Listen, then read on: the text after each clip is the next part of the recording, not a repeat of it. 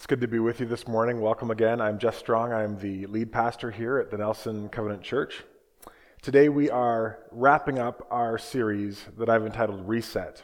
And the goal of the series has been fairly simple and straightforward. It's to really examine practices and habits that allow us to deeply experience recovery and restoration and renewal throughout our lives. And while sometimes we end a series on kind of a high note, what I'm talking about this morning is incredibly important, but might not strike us as particularly exciting.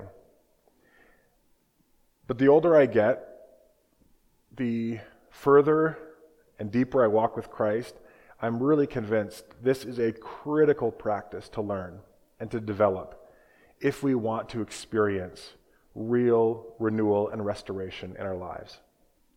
This morning I want to talk about learning to reset by learning to identify grief and respond with lament. So I want to talk about learning to reset in our lives by learning to identify grief and respond with lament. This comes out of my own journey over the last number of years, escalating over this last 12 months. My own grief journey, processing all of the dynamics involved in that personally and professionally, but it's also come from many pastoral conversations that I've had with people who find themselves stuck or challenged, weighed down, burdened. And over the course of our conversation, I've realized they're learning some of the same lessons that I am, which is the critical importance of learning to identify our grief and then learning how to bring it to God. Some of the losses that people have talked to me about are losses that have been precipitated by the pandemic, maybe amplified by the pandemic. They touch on the personal and the professional. And like I alluded to, 2020, personally speaking, was a tremendously formative year for me in terms of becoming aware of the layers of my grief and how to learn to bring that grief into God's presence in a way that I can receive healing and help and care. Part of what I've learned over this last year is that there's a difference between grief and lament. Some people think of those as synonymous, but they're actually fairly distinct. So when we talk about grief, that's a noun, that's a thing. Grief is the experience of loss. So whenever I lose something important to me from a loved one, a boyfriend, an opportunity, a scholarship, I experience grief. Grieving is the process of expressing that grief. So whether it's crying, sharing with a friend, that's grief. Grieving. We've experienced the grief. Now we're expressing it through grieving. But lament is sort of another layer to that. Lament is more than just grieving, because it's more than just expressing the grief that we feel. Lament is learning to express grief in the context of worship and in the presence of God.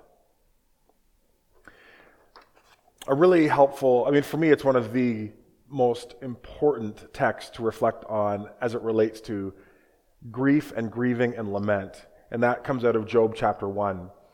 In the first chapter of Job, we have this person who, by all accounts, has it all. And then he experiences a number of catastrophic losses in really rapid succession. And he experiences an overwhelming grief. And then in chapter 1, verse 20, we read these words. It says, "At this, Job got up and tore his robes and shaved his head." That was an ancient way of expressing grief. So Job feels the grief. Then Job expresses the grief by tearing his robes and shaving his head. But then he does something else. The next verse says, "Then Job fell to the ground in worship.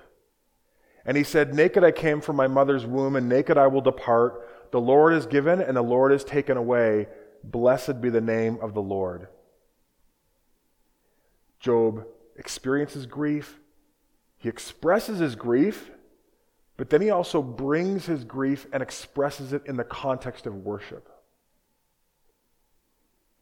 That second movement is lament.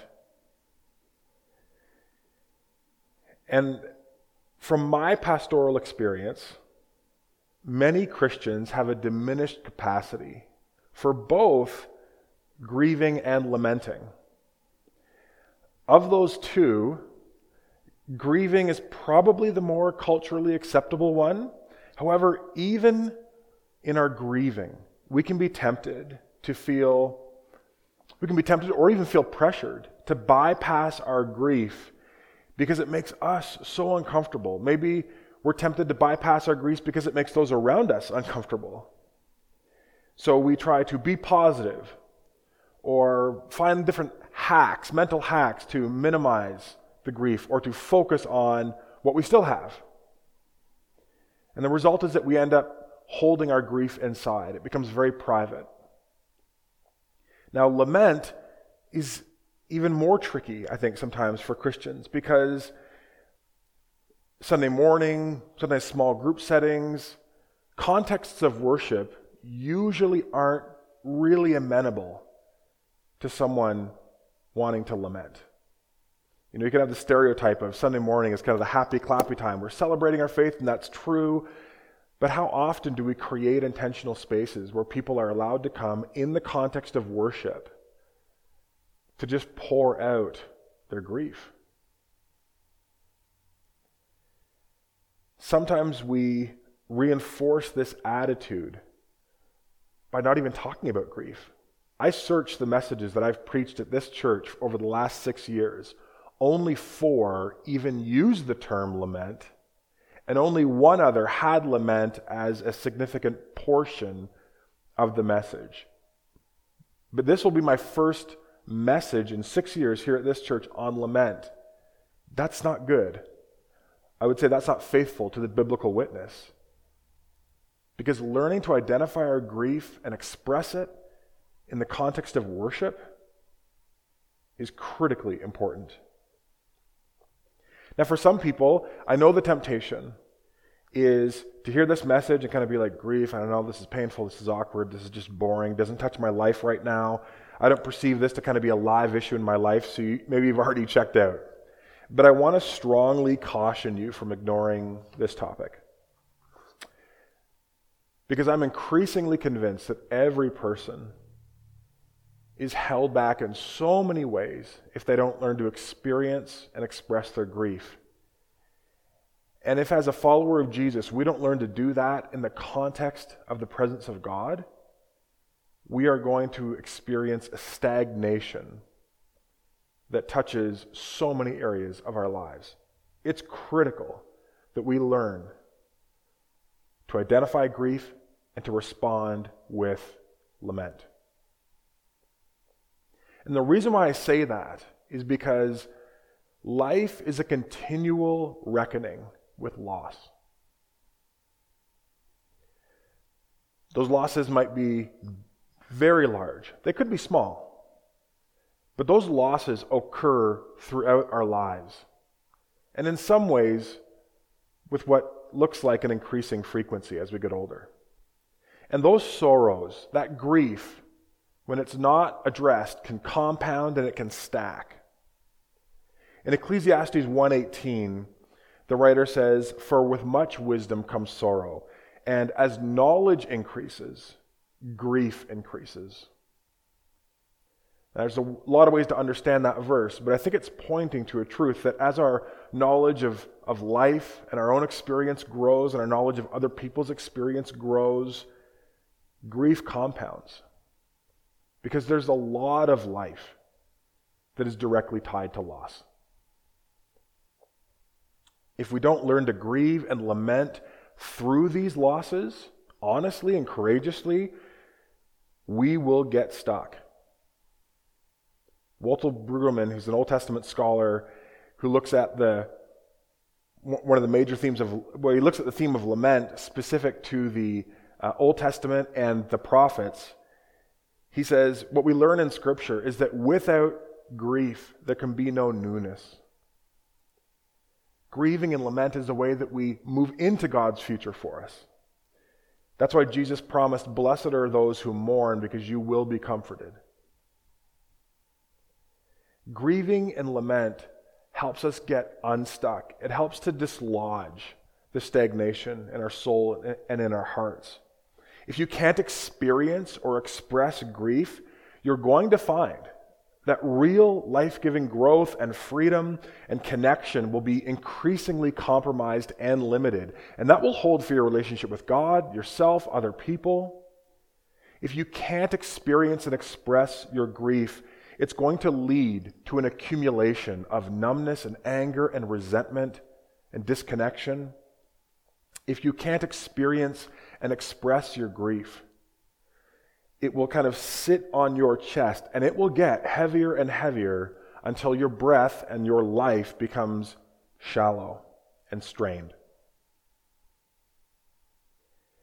Put in the context of this larger series, we won't be able to move into a real reset where we experience restoration and recovery and renewal if we don't learn to grieve and lament.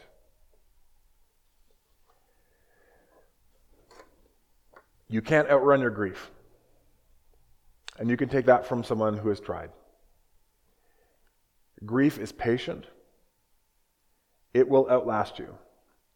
The only way to experience relief and release is to experience it, acknowledge it, express it, and then bring it to God in the context of prayer and worship.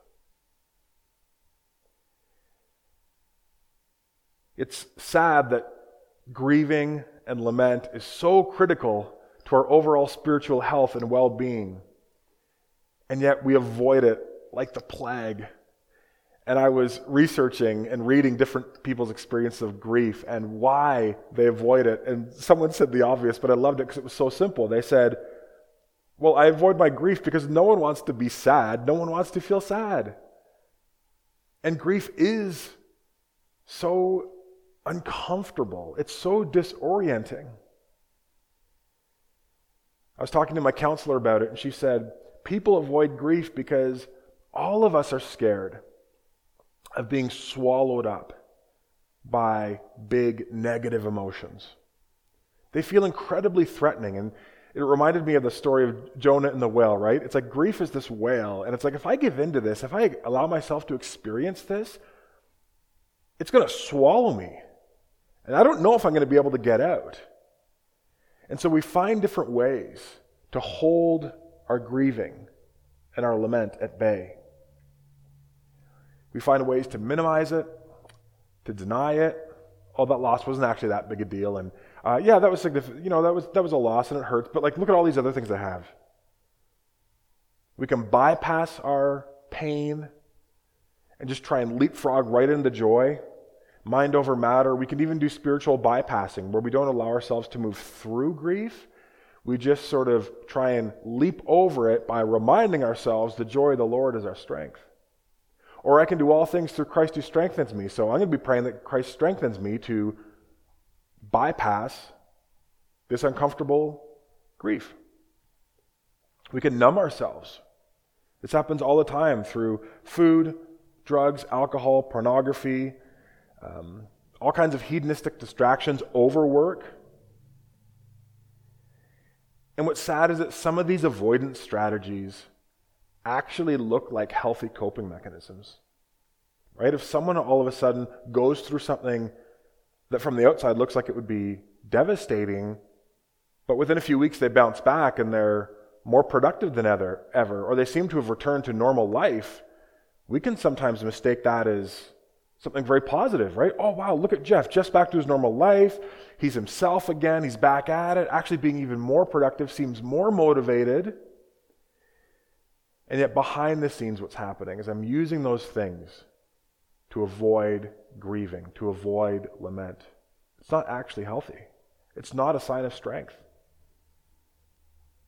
And besides, I don't think the point of grieving is to simply process it in order to get back to normal.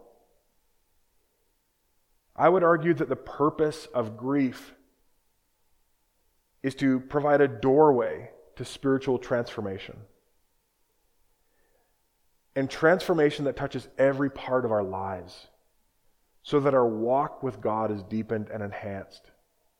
Our ability to love and care for others is deepened and enhanced. Our understanding of who God has made us and called us to be is enhanced. I'm really aware this topic is not easy to address.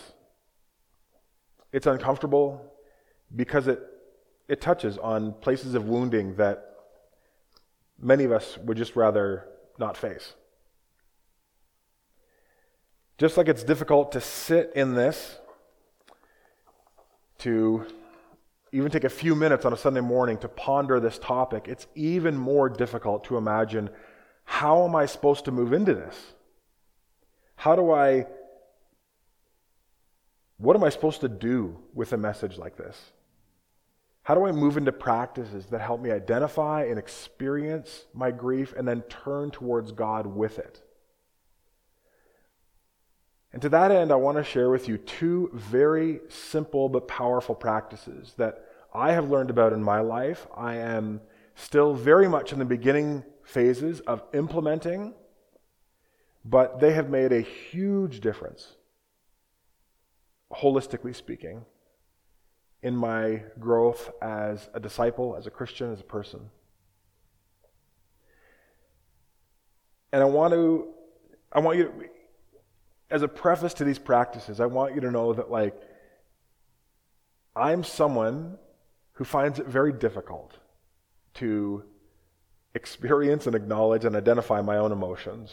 I'm emotionally stunted for all kinds of reasons. And so, if these have worked for me, I really do think they stand a good chance of working for anybody. So take heart. The first is a more general practice that isn't necessarily even connected to grief specifically. And I would just call it a daily pause and check-in.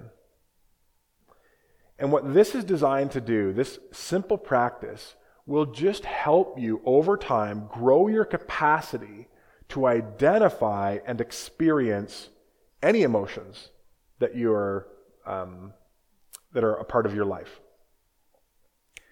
So this is a practice that not everyone will need to do, especially if we're more emotionally connected and more self-aware and mindful of our emotions and our emotional life.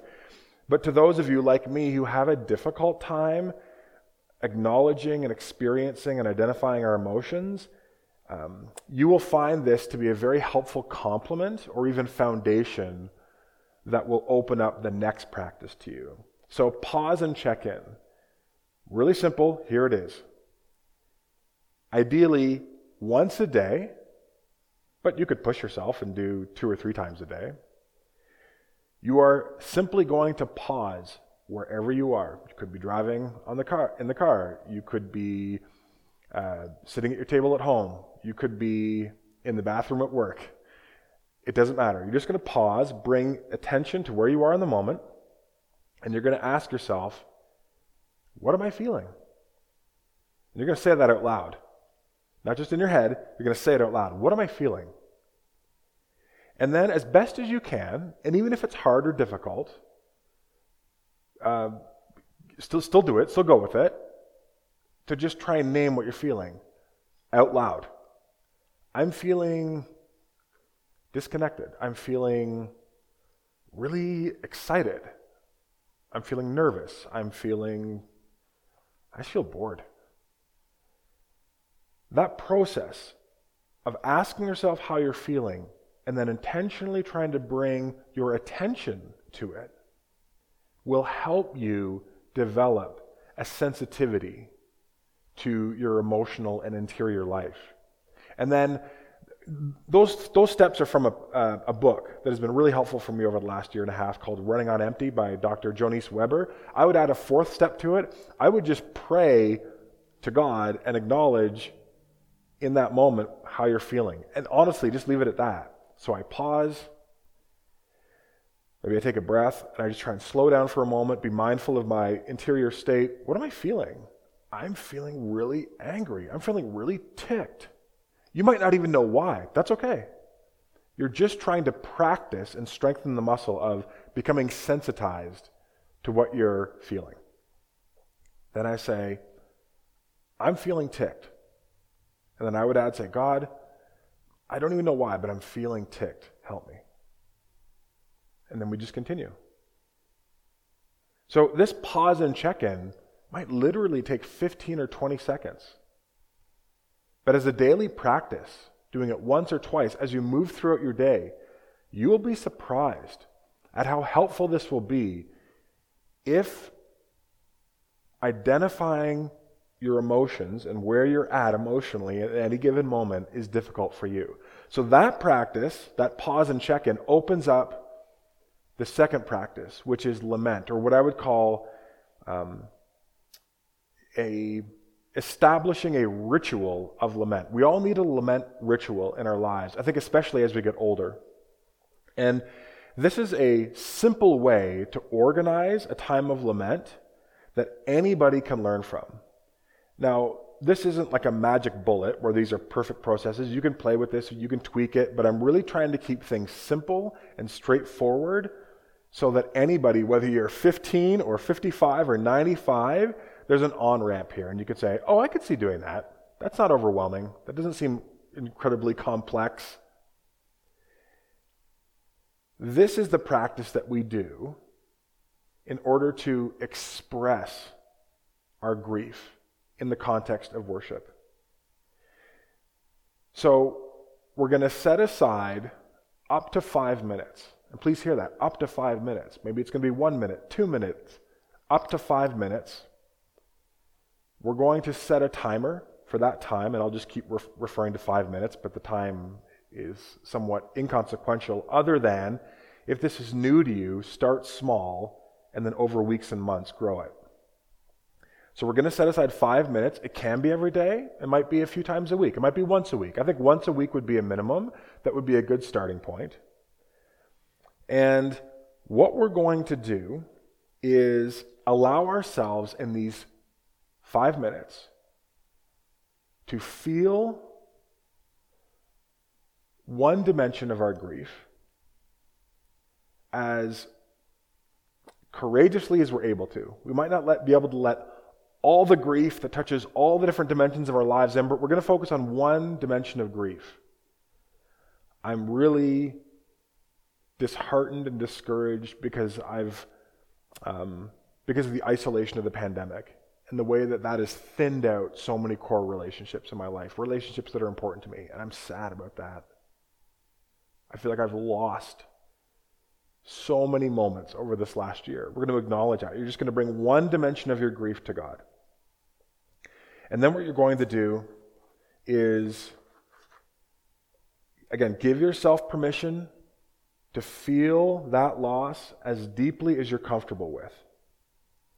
And you might want to start with the small losses. There might be places of deep grief that you don't feel strong enough to hold on to for even a minute. That's totally fine. I don't want you to feel any shame in that. You don't have to go right for the jugular issues. Take something small. Let's grow that muscle, grow that capacity. Right? We're doing what Jesus said in Matthew 6:6. Whenever you pray, go into your room, shut the door, pray to your Father who is in secret, and then your Father who sees in secret will reward you. This is a very personal process. Get into an undistracted space. Name that loss out loud. God, I'm so brokenhearted. I'm so frustrated. I'm so angry that I've been isolated like this for so long, that I haven't been able to see my grandkids, that I haven't been able to connect with my friends, that I haven't had a birthday party, that I didn't get to celebrate this moment or this event in my life in the way that I wanted to. Psalm 42 talks about pouring out your heart to God, and that's what we're doing in this. And just talk to God about it. I would say pray, but sometimes when Christians hear the word pray, what gets overlaid with that is say nice things to God. Or talk to God in a way that's very polished and very proper.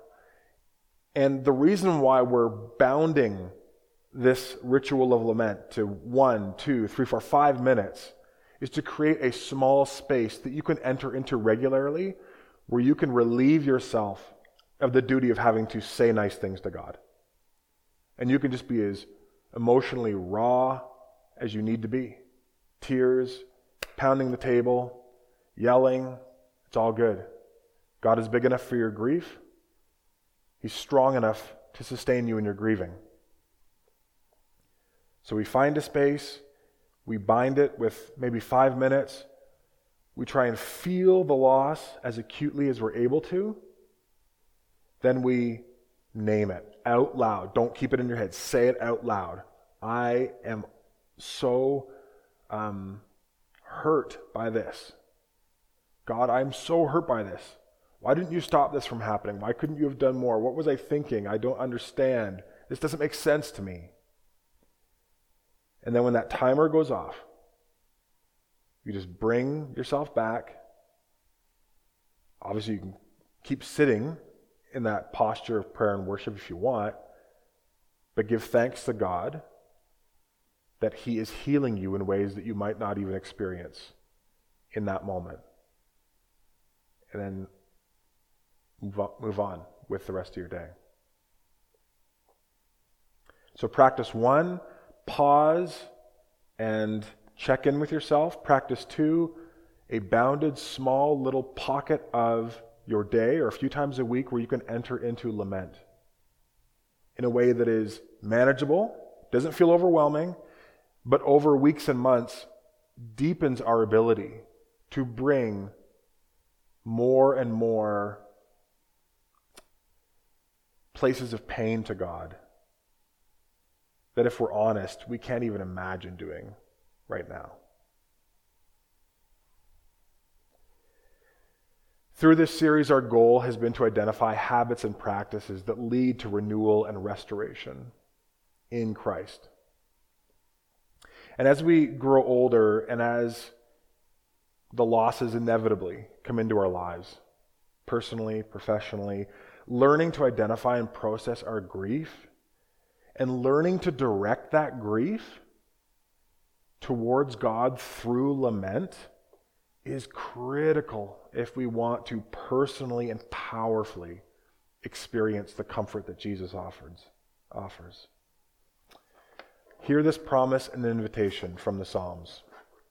The Lord is close to the brokenhearted, and the Lord saves those who are crushed in spirit. That's an important verse. It's an important promise. And do you hear the invitation to bring your brokenheartedness to God? Instead of hiding it, instead of minimizing it, instead of bypassing it, to allow God in? I believe it was this verse that prompted Ben Myers, the theologian, to summarize the entire book of Psalms this way. He said, if I had to summarize Psalms, it would be like this: the invention of antiphony. When my heart broke in two, He taught both parts to sing.